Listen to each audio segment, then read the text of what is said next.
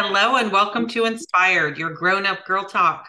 I'm Stacy Fleece with co-host Samantha Tredelius. Samantha, how are you today?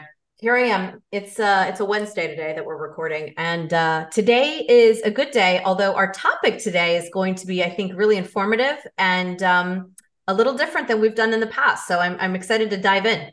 Yeah, this one I want to get right in because this one's heavy and it needs a lot of work and we're not going to solve it in 30 minutes, but I think with these three brains together, we're gonna make progress. So we have with us today Jenell Jones, who is really an advocate for correcting the foster care system, the adoptive system we have in this country. Jenell, I don't know any other better way to explain it um, outside of the fact that it's a mess. Is that a fair statement? I mean, let's just say it for what it is. It's. I have not been involved in the system, but it everything we hear about it, it's a disaster. It really is. It's really a disaster. And I feel that it's something we need to talk about. And I think people really need to be aware of how bad it really is. And I don't think we know, and those of us not involved, I don't think we really have an idea. So I want to back it up to how you even got into this position because you are a mother of biological children, of foster children, of adopted children. So you cover the gamut. And I imagine that so much of this has come from your firsthand experience in dealing with issues on all levels. So talk to us a little bit about how you even got into that orbit. So you're correct. I am a mother of seven. So I have two bonus children. I have three biological and two adoptive. And so you would think with the five that I had before, I didn't need anymore. Actually, it was six. And then we adopted my last child, Mercy, who I describe in my book. Um, we were just in a place where I didn't really want any more children, but there was this cute little girl that won my heart at church. And my husband said, "What's one more?" And really, when you got six, what's seven? Like who would notice? And so that's how I ended up with her. And she this example kills me because in the book Shattered, by the way, is the name of the book. You talk about how she went into the system at age 3. And when we say into the system, it sounds like a prison system, and maybe it is for them. But she went into the system at age 3. You connected with her when she was 8. And in that period of time, she had 21 placements. Yes, How, I mean, what is going on there? it makes no sense. Even if you don't have any early childhood experience, everybody would have to admit that that's a lot, Yeah. for any child to endure.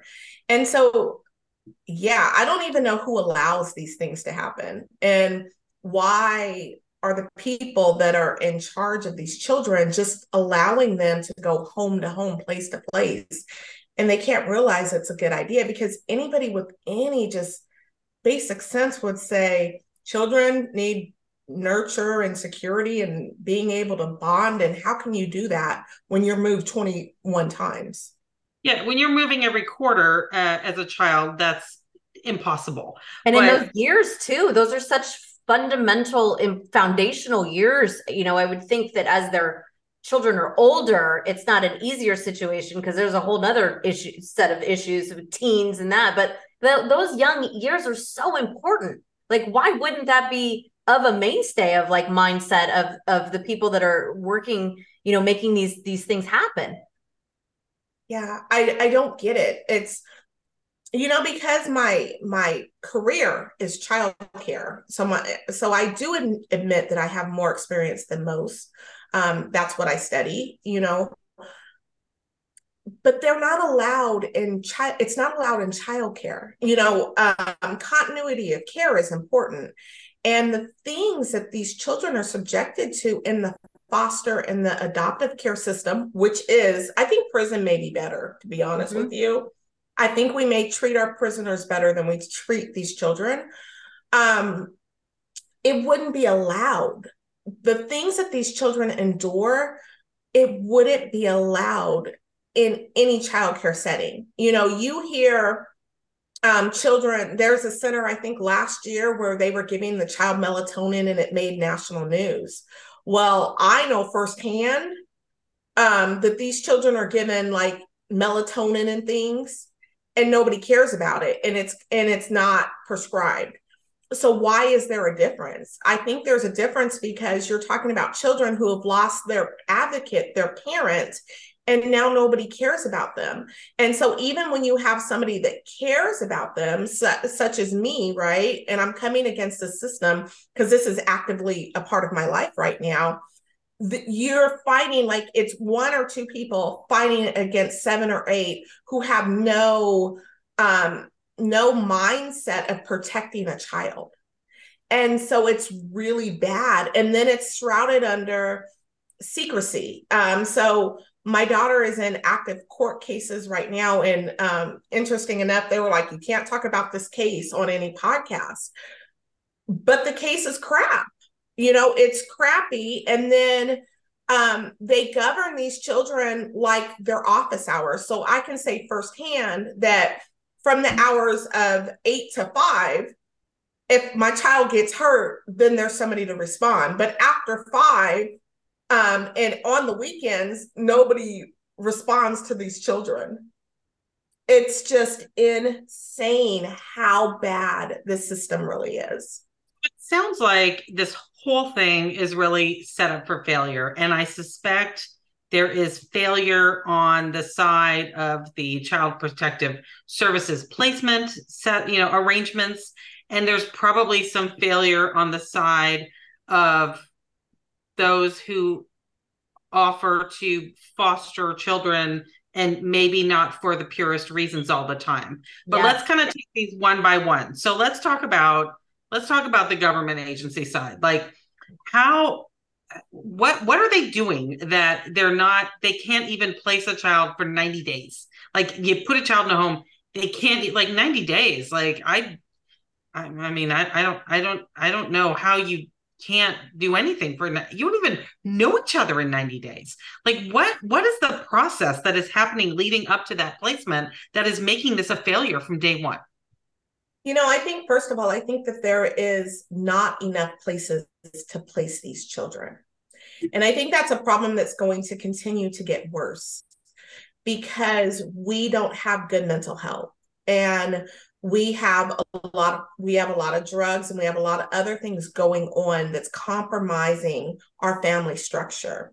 With the amount of homeless, that we're seeing in Arizona, which I know it's the same across the country, right?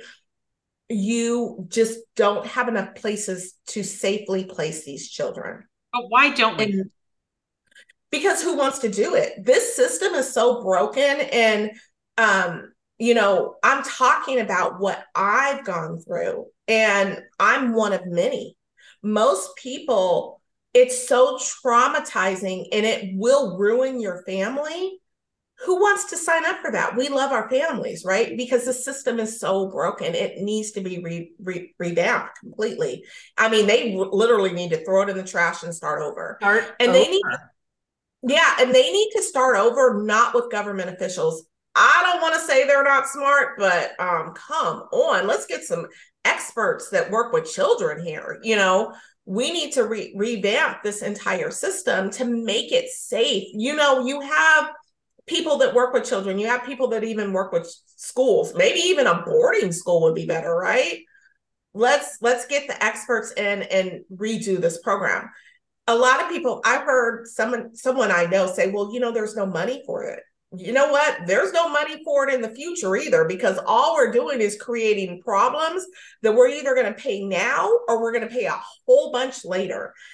And let's not talk about the fact that these children, they reproduce.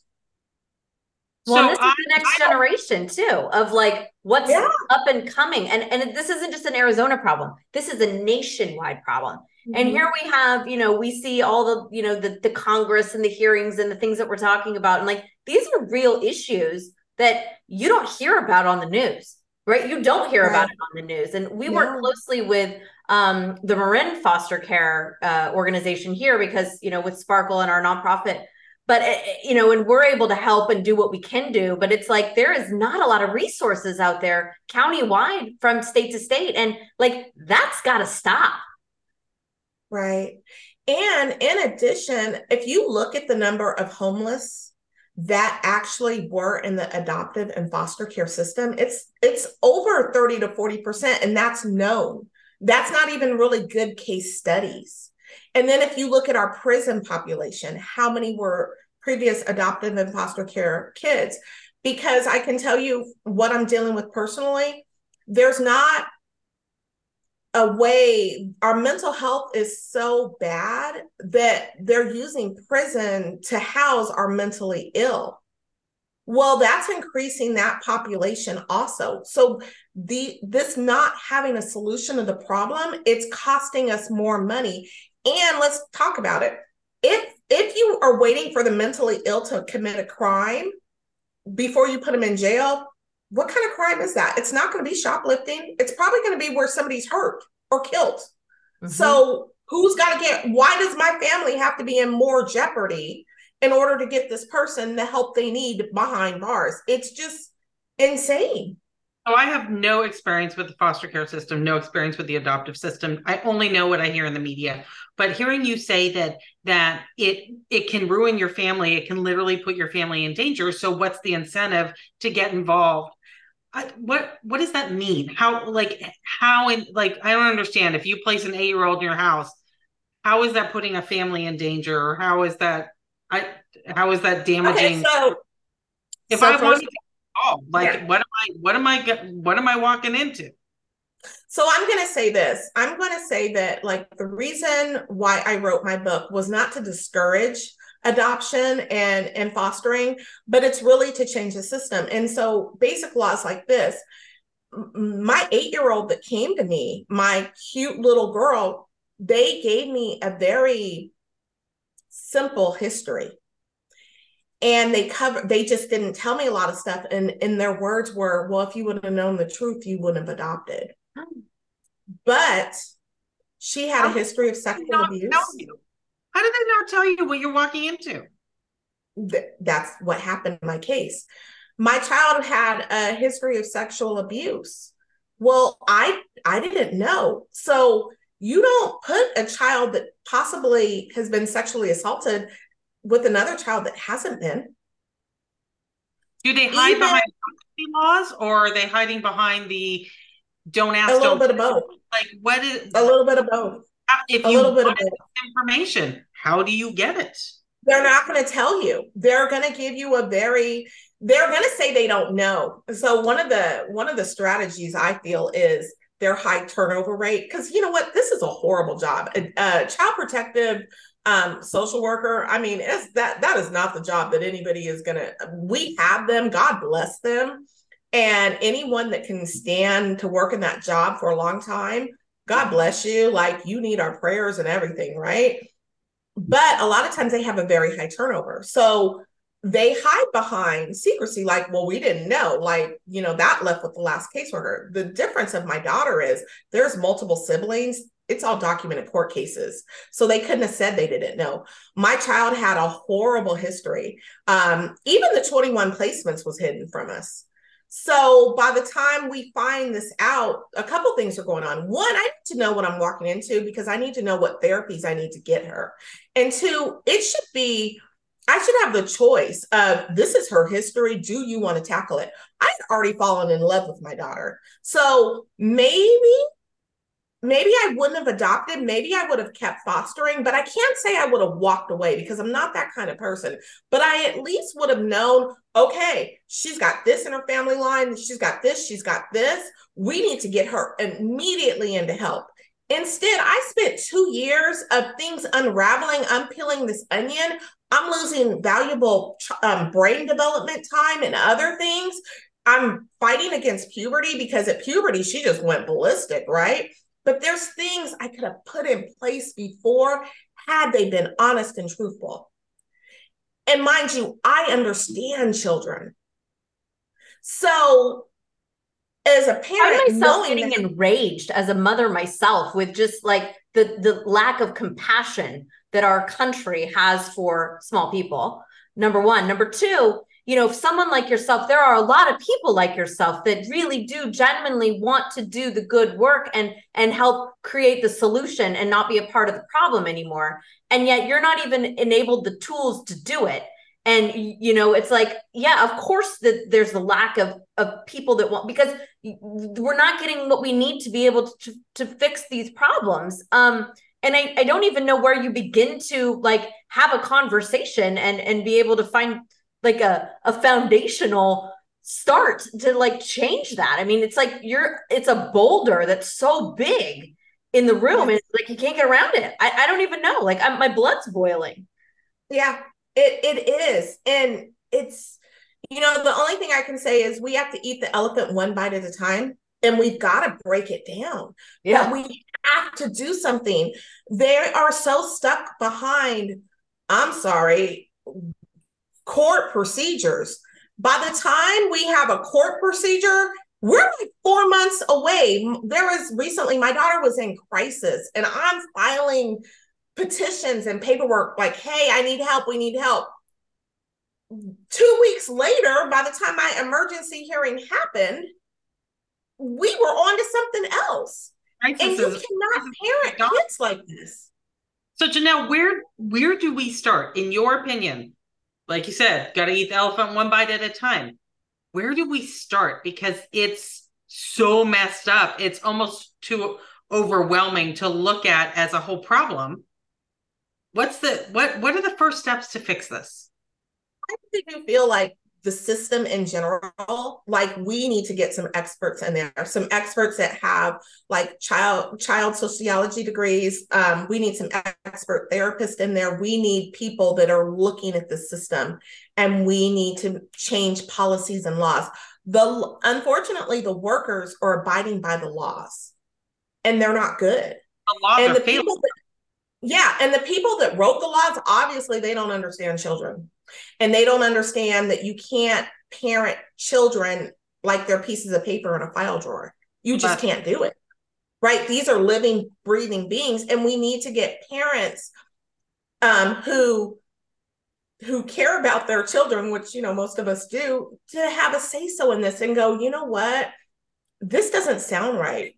The fact of the matter, I think one of the things that I talk about in my book, they separated my daughter from her twin brother. Who in their right mind does that? I Like thought I have siblings were generally kept together in the foster system. Is that not the case? no, no. A lot of times you're not going to find a family to take a very you're not going to find a family, especially to take a big family, right? She came from a big family. I can understand that, but you're going to separate twins. They were together since before birth, like. And then the separation, if you read about it in my book, it was not nice. It was very cruel. It should have been done in a therapeutic manner. Like, who comes up with this stuff? It's so And then upsetting. It's so yeah, just and then rips your soul out. it does. And then when you really realize it, like a lot of times for me in going through this process of my daughter, I'm gathering information. I don't even have time to process it. There's so much. I think I spent the most time processing like the battle I had been on was while writing the book. Because it was just like I can't think about all this I just got to keep going through it because our lives are in danger. Like I got to get help for my child. And but when you really sit there and you look at it, and you look at it just from a lens of a normal, compassionate human being, you're like, I may not even know much, but I know that this isn't nurturing and this isn't loving. And we're talking about children. And the turnover for those social workers, I gotta assume that it eats at their soul after a certain point where you're just like, I can't fucking handle it anymore. Like I can't go to bed and like look myself in the mirror when I wake up knowing like what I'm doing. And your story is one of millions, right? I mean, I don't know how many children are in the foster care system, but there is a lot. And it is like going back to what you said about, you know, people that are incarcerated and people that continually are pattern, you know, offenders and these different things is, you know, if we're not solving these problems at a young age, when we have the ability to, I mean, no, who can be surprised with the outcome? Because you're not fixing anything. Right, right. So at a small basis level, like as Stacey was saying, like what are some of the things that like little old me can, advocate for in my community? Or, what are some of the ways that we can start to help be a part of the solution? I think simple things like becoming involved with the local foster and adoptive systems, like the agencies, being active, going to the meetings, finding that child, even if you're not going to parent the child, but helping with that child. Like if you have money, provide that child a backpack.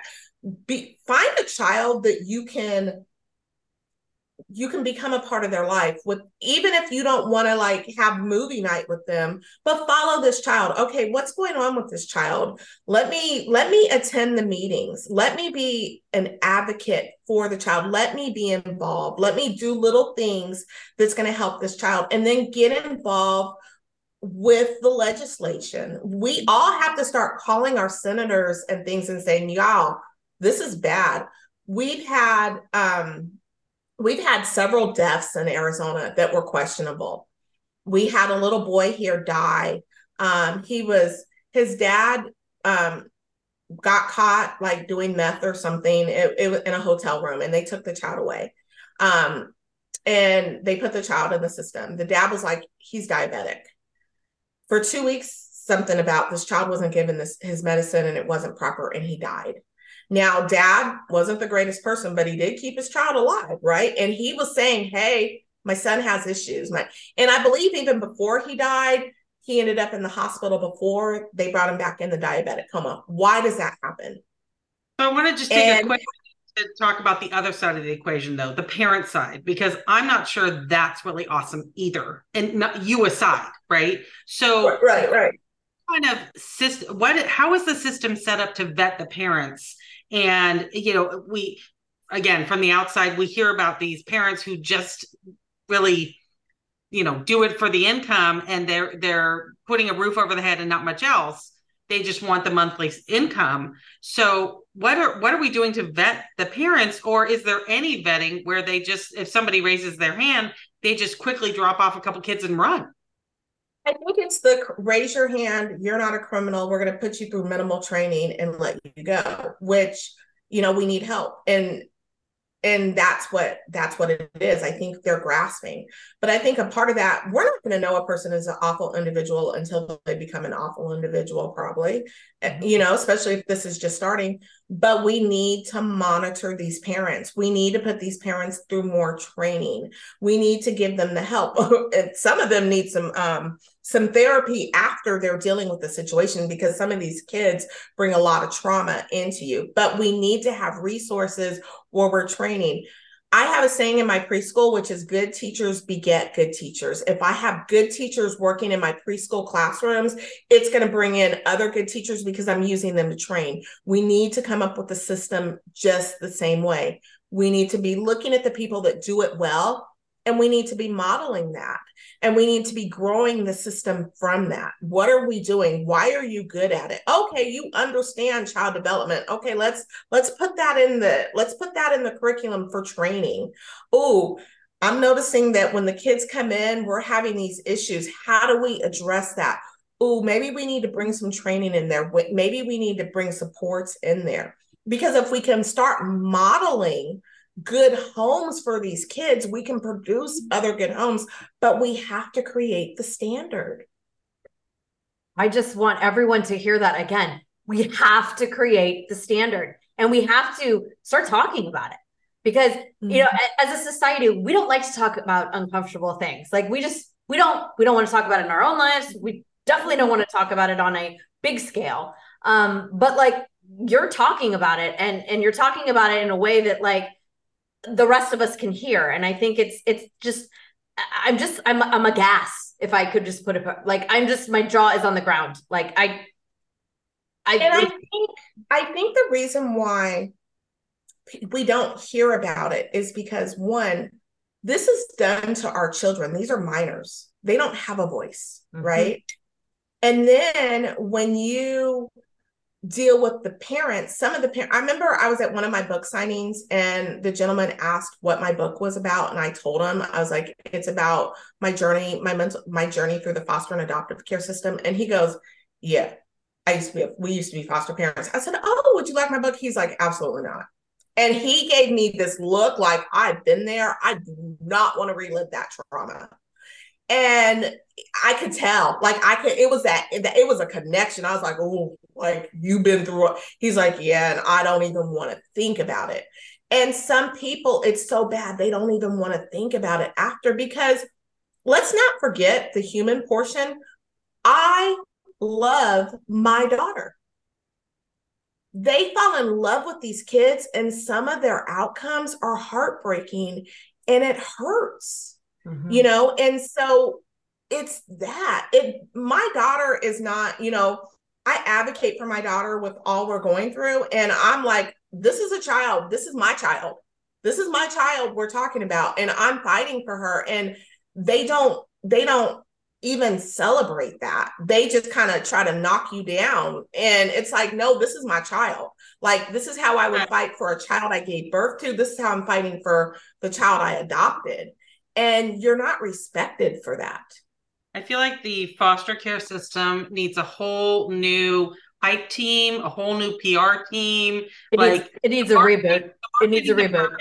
Yes, the marketing. And it needs transparency. It needs transparency, because that is what a lot of the problem done is. Because they're children, we're going to act like we can't disclose or talk about their case. So everything is held under this shroud of secrecy of really bad things happening to these kids. So I know we've made this sound so attractive, but if somebody wanted to get involved as a foster parent, what advice would you give them right off the bat? So the first thing I say is you really need to research and understand what you're doing. And I don't say that to discourage you. I say that because knowledge is power. And you need to know that going in, this is not going to be like a fairy tale situation. If I was able to give her stability and put bows in her hair and put her in pretty dresses and she would live happily ever after, that would have happened. But this is really a war. And it's a war that we need people in. But you have to know what you're dealing with. So the biggest thing I can say is reach out and find resources, find other foster and adoptive parents and groups and become a part and really understand what you're doing. And you can't do it for the money. There's not enough money in this. You can do a lot of other things to make money. This is a heart thing. You have to have a heart for these children. And these children, they really need us, because unfortunately, this is going to be your child's friend. These children are coming in contact with our children.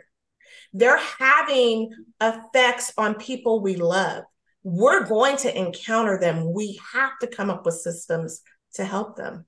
I love it. And I love nothing more than a woman who is advocating. She's standing up. She's putting her feet in the ground and saying, you know what, here is a problem. Let's find the solution, and let's find the solution together. Jenell, where do people find more about you? Where do we find you online? So my website is jenelljones.com. My first name is Jenell, and then jones.com. You can find out about my book and other resources we have. There's ways to contact me. So I'm all there.